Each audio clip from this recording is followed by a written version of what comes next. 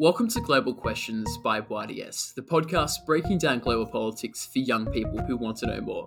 Hello, I'm Hugh. And I'm Joshua. You're listening to The Wrap-Up, your fortnightly dose of international news.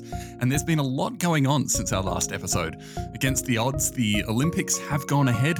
Kanye's allegedly releasing a new album. But those stories aside, there's some important developments to update you on. And as always, I'm looking forward to getting into it.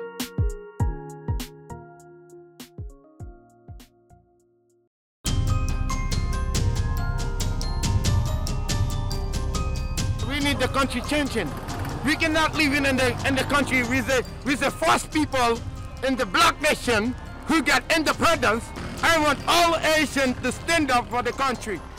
Hugh, we're going to go first to Haiti. And as I'm sure most of our listeners would know, the country has been in a state of extreme chaos since its president, Jovenel Moïse, was assassinated 3 weeks ago.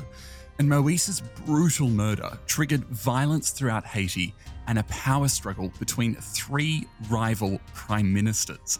But in a piece of good news, it looks like that rivalry may actually have been resolved. Last week, 2 of the rivals abandoned their claims, allowing Ariel Henry, a neurosurgeon, to become the country's prime minister and acting president. 3 rival prime ministers, that's pretty crazy. Why wasn't there a clear successor to Moïse? Well, as we've talked about on the wrap-up before, Haiti's government has been in a really bad state for some time. So first of all, the country actually has 2 constitutions and no one knows which one to follow. And each constitution has different rules for what happens when a president dies. So for example, the most recent constitution says the prime minister should take charge. But that leads us to a second problem. Haiti hasn't had an elected prime minister for 18 months. There was supposed to be a parliamentary election in January last year, but it was never held, and so a government and a PM were never elected. And to resolve that crisis, Moïse, when he was alive, used his presidential powers to appoint interim prime ministers. And he went through them pretty fast.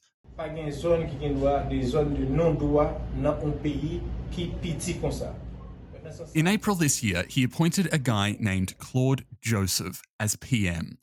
But after 3 months, Moïse said he'd lost faith in Joseph and was going to fire him, appointing Ariel Henry as PM instead. However, 2 days after Moïse made that announcement, he was assassinated. And Henry was never sworn in. Sam, let me start with you today. Who exactly is in charge in Haiti right now? Is it interim Prime Minister Claude Joseph? And that left Haiti with 2 dueling prime ministers, one who'd just been sacked and another who hadn't been sworn in, both arguing that they were the rightful PM and the acting president. And then to make it even more complicated, the president of Haiti's Senate also started to claim that he was the rightful leader of the country too. Yeah, it all sounds a bit like Game of Thrones. So how did Henry emerge victorious? Well, to cut a long story short, he has some pretty powerful friends in the US and other Western nations. And because these countries give a lot of aid to Haiti, they have a huge say in how Haiti's politics run. And the US lobbied the 2 other contenders to make way for Henry. And eventually, after even nearly a military coup, they finally did. Okay, so now Haiti has a prime minister. Will that help calm the chaotic situation? Well, sadly, I think it's actually unlikely. So the country's opposition movement has refused to recognise Henry as the legitimate prime minister. And Henry himself has a track record of authoritarian views, and so there are some fears that his rule could further destabilise Haiti. What's more, his appointment has done little to calm tensions among Moïse's supporters, and that became really clear during Moïse's state funeral over the weekend.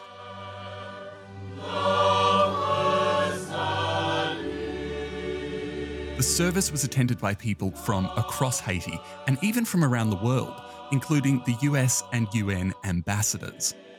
While it was supposed to be a solemn event, it was anything but.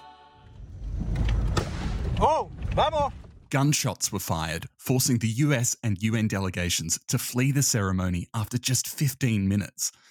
Moise's supporters gathered en masse at the site of the ceremony, demanding justice for the murdered president. And then Moise's widow took to the podium herself and gave a fiery speech, telling the crowd that the people who'd arranged her husband's killing were actually there at the funeral and declaring that a war for Haiti was underway. Crions justice! Crions justice! Crions justice! And as I'm sure you can imagine, that only escalated the tension. After the service finished, protesters barricaded the streets, set tyres alight, and gangs rampaged throughout Haiti. So it sounds like the president's wife is pretty confident about who killed her husband, but does the international community know who was behind the killing? Yes and no. So we know who actually shot Moise. It was a group of Colombian mercenaries. But we don't know yet who hired them. There's evidence tying a range of people to the assassination, including powerful Haitian businessmen, some ex-politicians, and even some rebel leaders. But this is where it gets really weird. Last week, a Christian pastor in the US was also arrested for helping arrange the killing remotely. Wow, in the midst of all this insanity, ordinary Haitians continue to endure horrific conditions, I'm imagining. Yeah, exactly. So poverty levels are at an all-time high in Haiti.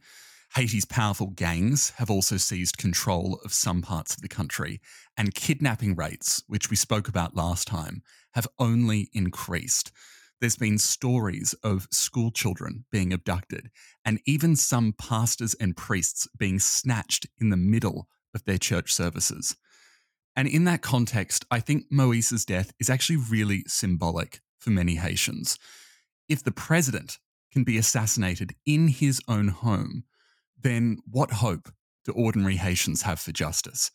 And it's hard to see how this problem is going to be resolved anytime soon, given the ongoing political, social, and economic turmoil in Haiti.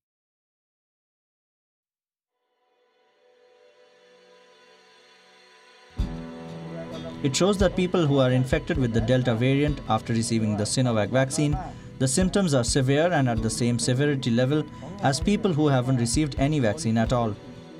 Joshua, that was the voice of an Indonesian health expert, and as you would have just heard, he was raising concerns about one of China's leading COVID-19 vaccines, Sinovac. You see, Sinovac has been at the centre of national strategies to deal with COVID across the world.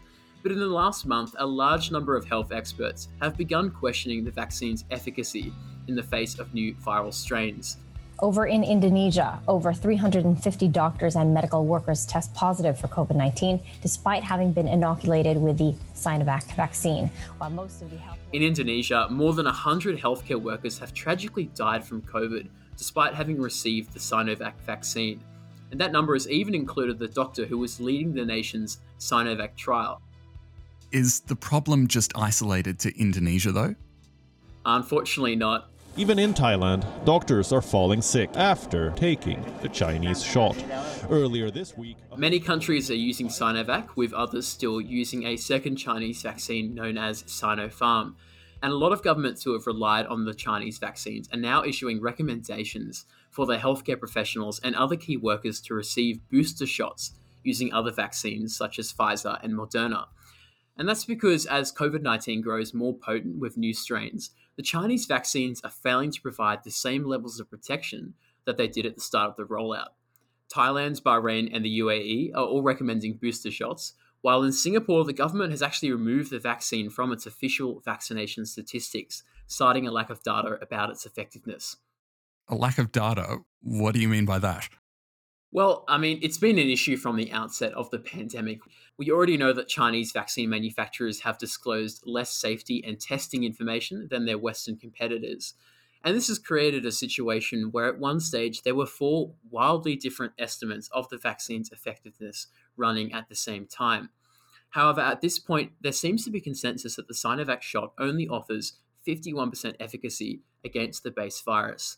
And that figure is only 1 point above the World Health Organization's minimum rate of 50%. And so does this mean that countries are starting to abandon the vaccine? It's very much a case-by-case thing. Costa Rica recently rejected the vaccine, citing a lack of effectiveness, but generally epidemiologists are still recommending the shot, as 50% efficacy is of course better than nothing. Plus, with its huge manufacturing base, China has been able to distribute enormous numbers of vaccines overseas, especially to developing countries which initially were missing out due to vaccine hoarding in Western countries. So many states will be eager to tap into that vast supply nonetheless. But that doesn't mean there hasn't been controversy. We've been given Sinopharm, which is just 52% effective. We're at the cusp of the third wave. Health workers are in ICUs with a high viral load. In Peru, which like many Latin American countries has relied heavily on Sinovac, healthcare workers are protesting, demanding a Pfizer booster shot after receiving the Chinese vaccine. And it gets trickier when we consider variants such as Delta, which are more potent than the original virus strain that the Chinese vaccines were designed to beat. Again, we don't have data on the Chinese shots to be sure, but preliminary studies are suggesting that they're 20% less effective against the new strains. Doesn't bode well for global herd immunity. But I'm interested to know, we've talked before on the wrap-up about vaccine diplomacy and about China's efforts there. So how is this affecting China politically? Well, this is going to have a very obvious impact on Chinese vaccine diplomacy, to be sure. As we've seen with Costa Rica, it's going to be harder to convince new countries to use the shots. But perhaps the biggest risk internationally for China is with the countries that are already using its vaccines. A failure of Chinese vaccination programs in other countries would be profoundly damaging to Chinese prestige and would undermine what had essentially been a quiet victory for Chinese diplomacy. The other concern is going to be domestic. As the world begins opening up again, China will now need to address the fact that it has vaccinated its own population with vaccines that are not particularly effective against the new strains. So in one sense, China is going to have as much riding on its vaccines at home as it does abroad.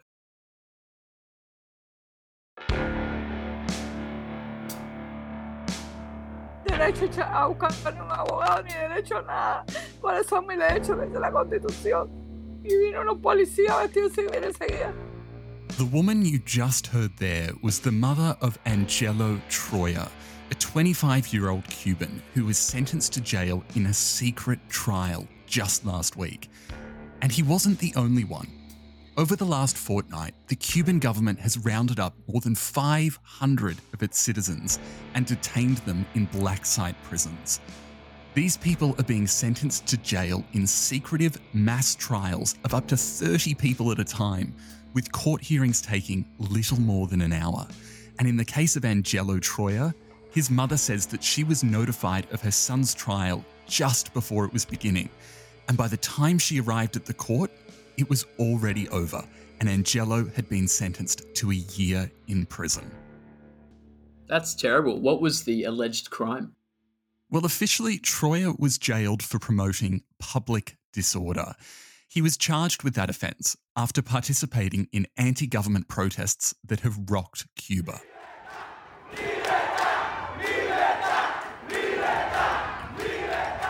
Thousands of people across 40 cities took to the streets earlier this month, calling for the government's resignation. And I know we talk about protests a fair bit on Global Questions, but what we've seen in Cuba in the last few weeks is actually really unique. You've got to remember that the country is controlled by a highly repressive communist government, and people who speak out are frequently jailed or exiled, so protests rarely occur. In fact, the last time we saw massive anti-government protests in Cuba was in 1994, more than 2 decades ago. So why are people protesting now?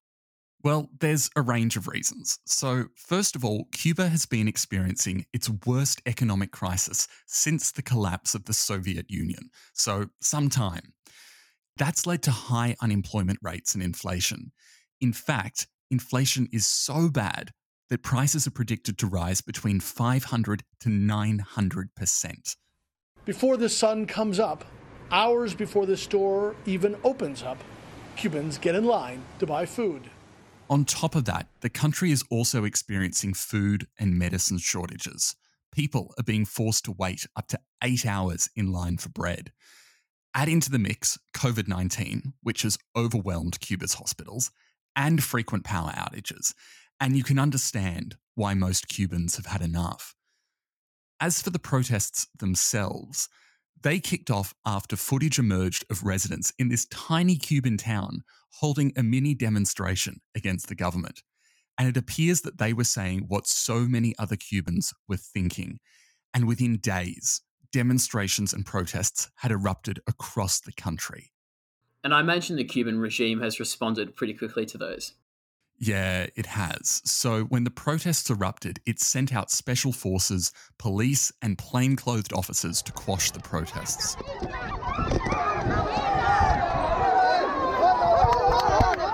Protesters were beaten and arrested and then taken to the secret prisons that I mentioned. And even now, 2 weeks after those protests ended, hundreds of Cubans are still missing. Families have posted pictures of their loved ones on social media, pleading for information from anyone who may have seen them. But despite the crackdown, the scale of the protests signals that something may have shifted in Cuba. In an extremely rare admission, in the last few days, Cuba's president issued a quasi-apology for the economic crisis. In a national address overnight, Cuba's president admitting for the first time his government's failings, saying, "I accept that we have responsibility in much of this," adding they need to learn from their mistakes. That's led to hope that the protests may prompt the government to liberalise both the economy and the political system to some extent.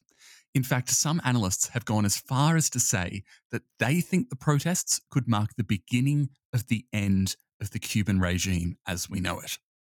Yeah, that's huge. It's really rare that we see these protests enjoy so much success like that. But how has the international community responded to all of this? Well, unsurprisingly, the UN has condemned the crackdown and the mass trials. And in the US, Joe Biden has also pledged support for the protesters. We call on the government of Cuba to refrain from violence or attempts to silence the voice of the people of Cuba. And we're also closely... Biden has also imposed new sanctions on senior Cuban politicians, which is interesting because he promised last year to reverse some of the hardline sanctions put in place by Donald Trump. However, given current events, I think it's unlikely that's going to happen anytime soon.